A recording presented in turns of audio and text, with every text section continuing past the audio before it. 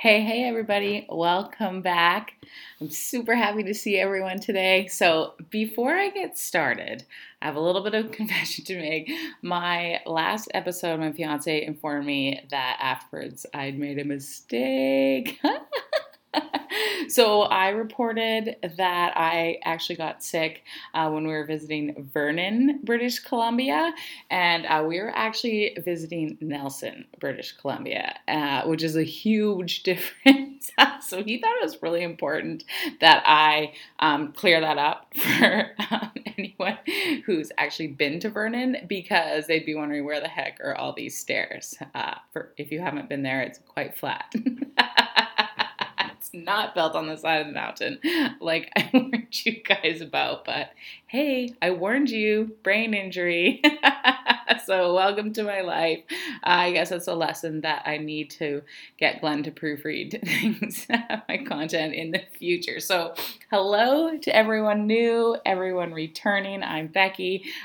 This is Rock to the Core, and I am on a mission to raise awareness around pulmonary embolisms, what the heck they are, and the dangers, and also the importance of having a healthy heart, because that's important for everybody. So truthfully, I've always had a passion for helping people. So I thought today I would start it off with a bang today. So here's the title of my episode. This just in: women's chance of surviving a cardiac arrest, half of men. Right? Not so small. Go big or go home, right?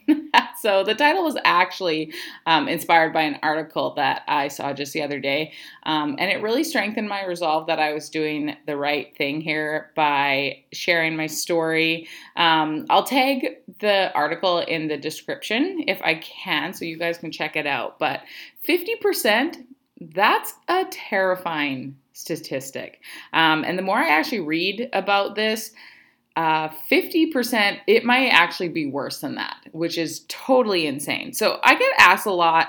I get asked this a lot because I actually had a cardiac arrest. Like, what the heck is the difference? Like, what is a cardiac arrest? Is it different than a heart attack? And so, to be honest, completely honest, months ago, I wasn't 100% sure either. So don't worry.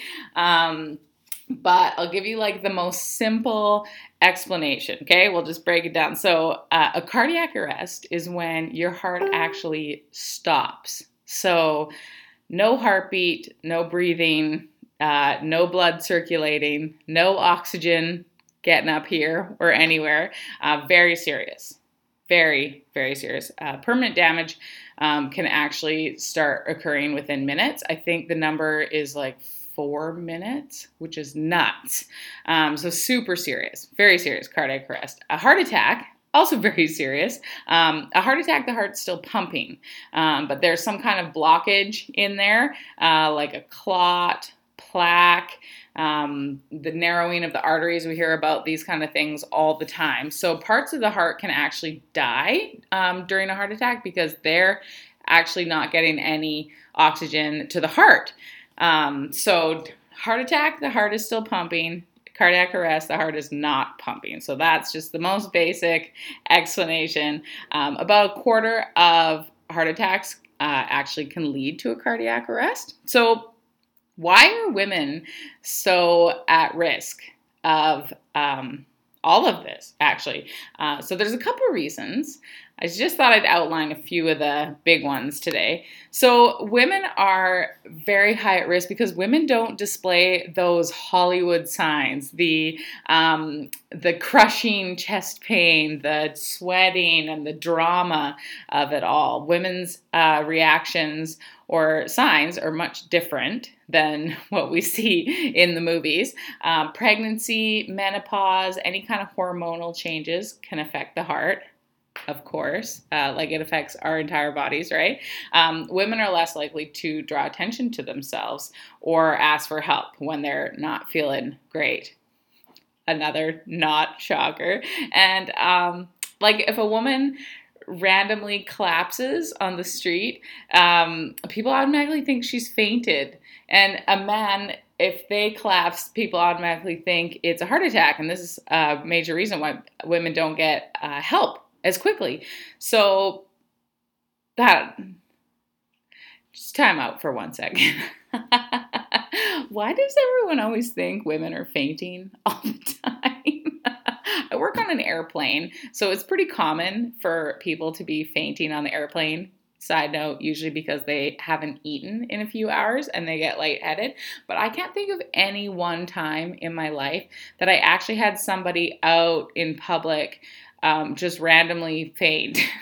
So, like, I think that point there, it's kind of funny, but it's a very real like thing. It's women collapsing and people think, oh, she's fainted.